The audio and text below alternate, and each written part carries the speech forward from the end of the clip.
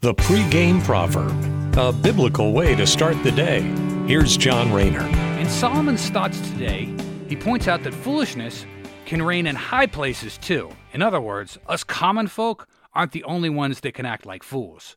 Foolishness can reign supreme at the top of the food chain too. Here he is talking about kings, but it's also applicable to any kind of power structure, whether it's a company, a church, a school, or even a government. Ecclesiastes chapter 4, verses 13 through 16, the word of the Lord says, "It is better to be a poor but wise youth than an old and foolish king who refuses all advice. Such a youth could rise from poverty and succeed. He might even become king, though he has been in prison. But then everyone rushes to the side of yet another youth who replaces him. Endless crowds stand around him. But then another generation grows up and rejects him too. So it is all meaningless, like chasing the wind." In other words, a king who rose from rags to riches and was one time the flavor of the month is cast aside for the next up-and-comer. And that rings completely true with our elections.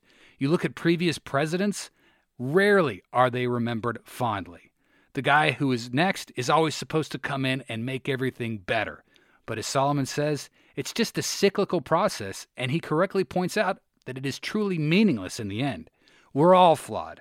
Common folk and kings alike, we are all born with the same original sin that came from Adam. And the only thing that can set that right is the gospel that reveals our pride, takes away the blinders over our eyes, makes us see our sin and ultimately repent from it and become more like Christ.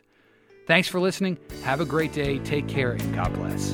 The pregame proverb with John Rayner. Look for it on all podcast platforms and have it delivered to your smartphone. The pregame proverb. Proud partners of The Bar, the Biblical and Reformed Podcast Network.